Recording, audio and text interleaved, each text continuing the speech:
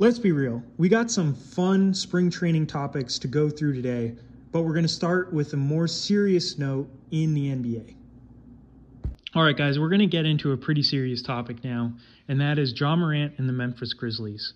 As you all have probably seen, Ja Morant has been having some on-the-court and off-the-court issues this year. It started off with a game in Los Angeles against the Lakers where he got into a fight, him and the rest of the team got into a fight with Shannon Sharpe. Then we go to another game with the Indiana Pacers, where after the game, him and a bunch of his friends are following the bus of the Indiana Pacers, shining a laser light on them, in what could have been a gun for all they know.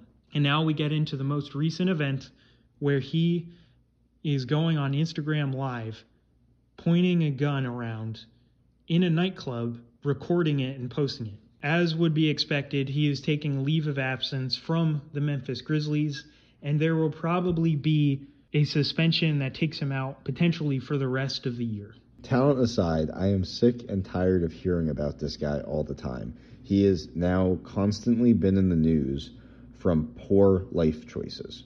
He literally was raised, if any of you have seen The Fresh Prince of Bel-Air, he was raised and acted like Carlton Banks and is trying to be Will Smith. It is ridiculous. The fact that he is at where he's at in his career and he has so much talent that he does, and he is potentially flushing it down the toilet just because he wants to act tough and pretend to be a thug, is ridiculous. He is surrounding himself with incredibly poor people who should not be in his life, and he essentially has a devil on each ear telling him what to do. And it is not helpful to him and the millions and millions of people who watch him play. Picture how many young kids look up to this guy. I mean, he is the epitome of achieving everything that you possibly could want in the world and is purposely throwing it down the drain on something that he can control. Now, I don't know exactly what's going on in Ja Morant's life, but I hope that he can figure it out and he can stop going down the path that he is going down right now. Not only for himself, but for his family and his kids and the future of his family. Now let's get into the basketball aspect of it. What is going to happen now that Ja Morant is probably going to be away for the rest of the year? Well, one, the Memphis Grizzlies, who were potentially in consideration to be a finals team, are no longer anywhere near that. Without Ja Morant, they cannot do anything in the playoffs. Yeah, this is literally like if the Bucks lose Giannis or if the Golden State Warriors lose Curry. Like, you're not going to make the finals. Now, I would argue that they weren't really in contention for the championship this year anyway. I don't think they have the pieces around Ja Morant to compete. But now there's absolutely no shot of that. And as for what's going to happen to the team going forward, well, that's even a more interesting question to me. Ja Morant has already been dealing with injuries, and now the fact that there's a bunch of off-court drama, it's going to be very difficult for Memphis to entice other players to come play for your team. Exactly. And the Memphis Grizzlies are one of those teams in the past that have been okay with just making the playoffs.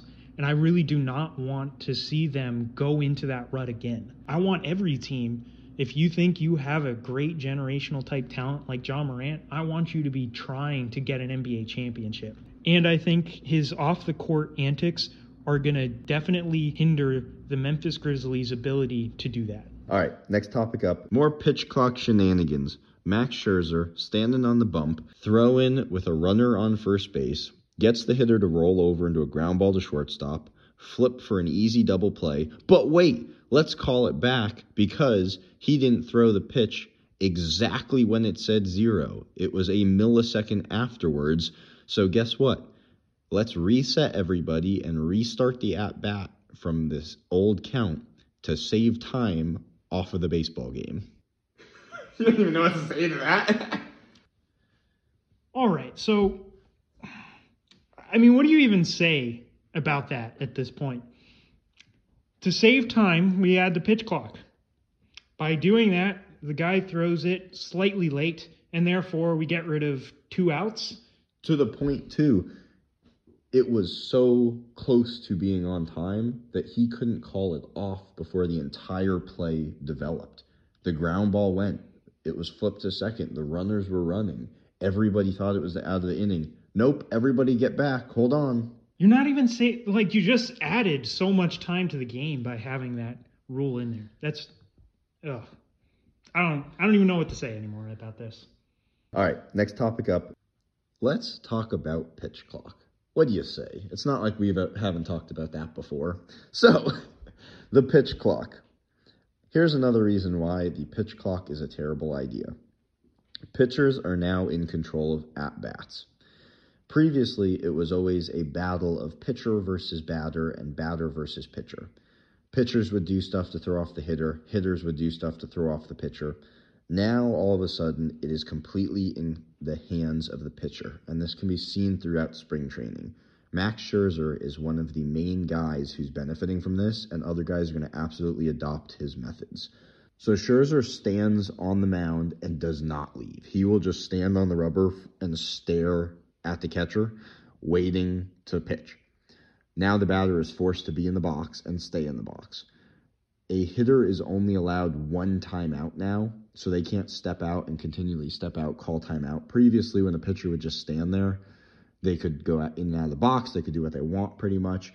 Now, they can only do one per at-bat. So what happens is Scherzer stands on the mound, and he'll hold the ball. Batter gets in the box, and he stands there, and stands there, and stands there, and stands there, until the batter calls timeout, gets out of the box.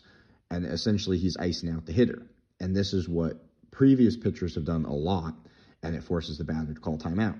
Well, now the batter just burned his timeout. So he gets back in the box, and Scherzer stands there, and stands there, and stands there. And he waits till 1 second left on the clock. Meanwhile, the batter has to just stand there, throws the pitch. They do it again. So he uses his entire time standing on the mound with no time in between. It makes it an absolutely horrible watching process because you're just standing there watching two guys stare at each other for 20 seconds with no timeouts, no movement in between. And it is 100% benefiting the pitcher at that point because it's icing out the hitter and makes the games feel even longer. The MLB has introduced the pitch clock to bring new fans, or they say so that they can bring new fans into their viewership. But they also want their hitters to be hitting as many balls as possible and getting as many home runs as possible. But if you're going to be having this pitch clock and pitchers are going to be using it like Max Scherzer is by icing out the hitters, you're going to be having a lot less hits, which they're already a lot less than there used to be, and you're going to be having a lot less home runs as well. So again, you are counteracting what you're wanting to do with the pitch clock. Hey, good on Scherzer for doing this and using the rules to his advantage. Nothing against him. He's one of the best pitchers in MLB right now. But at a certain extent, it just makes it unenjoyable to watch. And the pitch clock is doing that for me. It's starting to make games feel rushed. Then at some point, it's making it extremely slow and boring. And it's just not a good viewing experience anymore.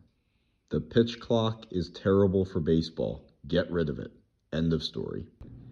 Hey, I want your opinion about something. What do you think of the new PitchCom device? For those of you that don't know what a PitchCom device is, a pitcher and catcher use this technology so that they can communicate pitches without actually signaling each other. So a catcher on his wrist can click a button and it might say 1, and 1 is set for fastball, high and away. And the pitcher has a little device on his hat, typically, that will then quietly say out loud the pitch that he's supposed to throw. It eliminates the need for signaling. What do you think about this? So I find it very weird that we're bringing a technology that, in my opinion, can be easily hacked into so that you can know as the hitting team what pitch is going to be coming up and then just signal your hitter as to what pitch is coming up. So I feel like that's really weird where we're going with this PitchCom. Before I actually completely obliterate this, let's talk about the one cool thing about it. The one cool thing about it is it can be programmed to any language. So typically speaking, when a catcher has to walk out to the mound and talk to a pitcher for something, they have a meeting, they'll have to send out an interpreter to the mound so that they can actually talk about what they want to do for the next hitter. And obviously this is different than giving signals, but the catcher can then just click a button on his wrist and it tells the pitcher in his language what pitch he needs to be throwing. But aside from that, there's no benefit to this. I like the aspect of baseball that you have to give signs, that there is sign stealing trying to go on, that you have to be creative with signs, that 1 means fastball, 2 means curveball, but if it's the third sign in the bottom of the whatever inning it is, minus the amount of outs there are, plus or minus how many hitters have already hit that inning, and there's so many creative things that they go through to try to not have batters understand it. You lose all that. And that's something that, as a baseball fan, I enjoy the aspect of the game for. Another thing that really makes this pitch comm difficult is they're using it in spring training, trying it out, seeing how it's working. Imagine a game in the World Series. Imagine a game in the regular season. Imagine a game in the postseason. Imagine how loud that is, where 2 outfielders are running to the ball and they can't hear each other calling for it, so they run into each other, or they think each other have it. That same thing's going to happen with a small device that's just trying to whisper to you what pitch it is. You're not going to be able to hear it. So now you're going to have to then resort to something that you're not familiar with using, or that you're not good with using, because you haven't started using signs again. Well, and I think another thing with this is it's another product of the pitch clock. We're rushing the pitchers and we're rushing the batters and all of that. So they don't really have time to go through signals and go back and forth discussing between which signal we want to use or which pitch we want to use. It's now just, okay, catcher, give me what pitch you want me to throw. All right, I'm going to throw it. I only have this amount of time to get it off. Yeah, ultimately does just come down to a time thing. And with the game trying to reduce the time, I think it's losing a lot of quality aspects that make baseball fans to try to get people who aren't baseball fans to become baseball fans, which just is not going to happen. Let me ask you something. Do you remember when no-hitters used to be a really awesome accomplishment? I do.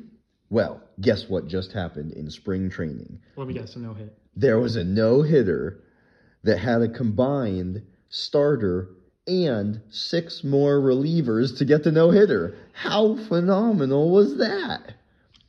We talked about this previously, but that's not a no-hitter. I mean, for the team, I guess, but who cares if the team gets a no-hitter?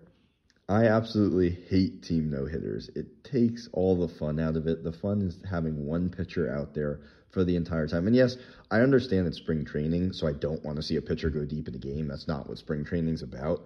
But still, the fact that they're celebrating a no-hitter in spring training when they literally have people not swinging at pitches or bringing up all these rookies just so they get some experience. Typically speaking, if you watch any movie in spring training, it's guys who are going to be bagging groceries in 3 weeks. It's not the main stars. They just no-hit the Padres. How many stars on the Padres do you think were in the team? Plus or minus of 3? I'm going to go with a minus. It was actually 3, so good one. All right, so these team no-hitters are, really weird. Yes, it is impressive, I guess, that as a team, you didn't allow a hit. But at the same time, it's nowhere near as impressive as a single person, a single pitcher doing it. When you have 6 different guys, guess what? There's only 9 innings most likely in that game, unless your team also can't get a hit. Or it's a doubleheader. Or it's a doubleheader, so it's only 7 innings. So at that point, they're pitching less than, 2 innings? Much less than 2 innings each? That's pathetic. In spring training, that's 100% fine. That's getting each pitcher to get some work with live batters. That's what spring training's about, for sure. We're not judging having that many pitchers in spring training. The issue is how much it's being celebrated, and also that does happen in the regular season with 6 or 7 pitchers combining for a no-hitter, and it's being celebrated as if somebody just threw a no-hitter or a perfect game. Exactly. When you're doing that, these pitchers are going to be so fresh. If they allow multiple hits, that's going to be sad. So congratulations, Cubs, on throwing a combined no-hitter. Way over-celebrated. In spring training, it's fine. Better not be hearing about it during the regular season. Hey, I just want to give a quick shout-out to Rich Hill. He has had a phenomenal MLB career, and at the age of 42, he just signed another $8 million 1-year deal. That is phenomenal. He has had one of the craziest careers. Go look it up. He spent time playing independent baseball, didn't get into MLB until he was 25, but he was super determined and is still continuing to play. He's still good for, 8, 9 wins a season. Still a good pitcher. Glad he gets to keep playing. Hey, you know me, I always like players beating out Father Time, so him coming out here at 42 and getting another contract, that's great. I love it. Another $8 million in the bank. Can't wait to see him a couple years from now. All right, let me run a scenario down for you. I want your opinion about it, and I have a follow-up question with this.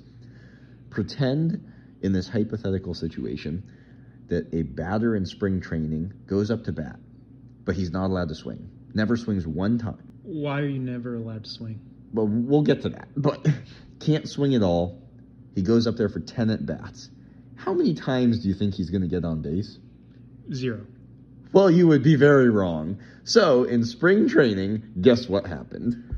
Miguel Vargas on the Dodgers, during spring training, is participating with a fractured hand. I believe it's his pinky finger, but anyways, regardless, the goal for the Dodgers was to get Miguel Vargas to get up there and to have multiple at-bats, to see pitches, to just visualize live at-bats without actually swinging. So he can sit there and go, oh, that's going to be a ball. Oh, that's a strike. Seeing the ball out of pitcher's hands.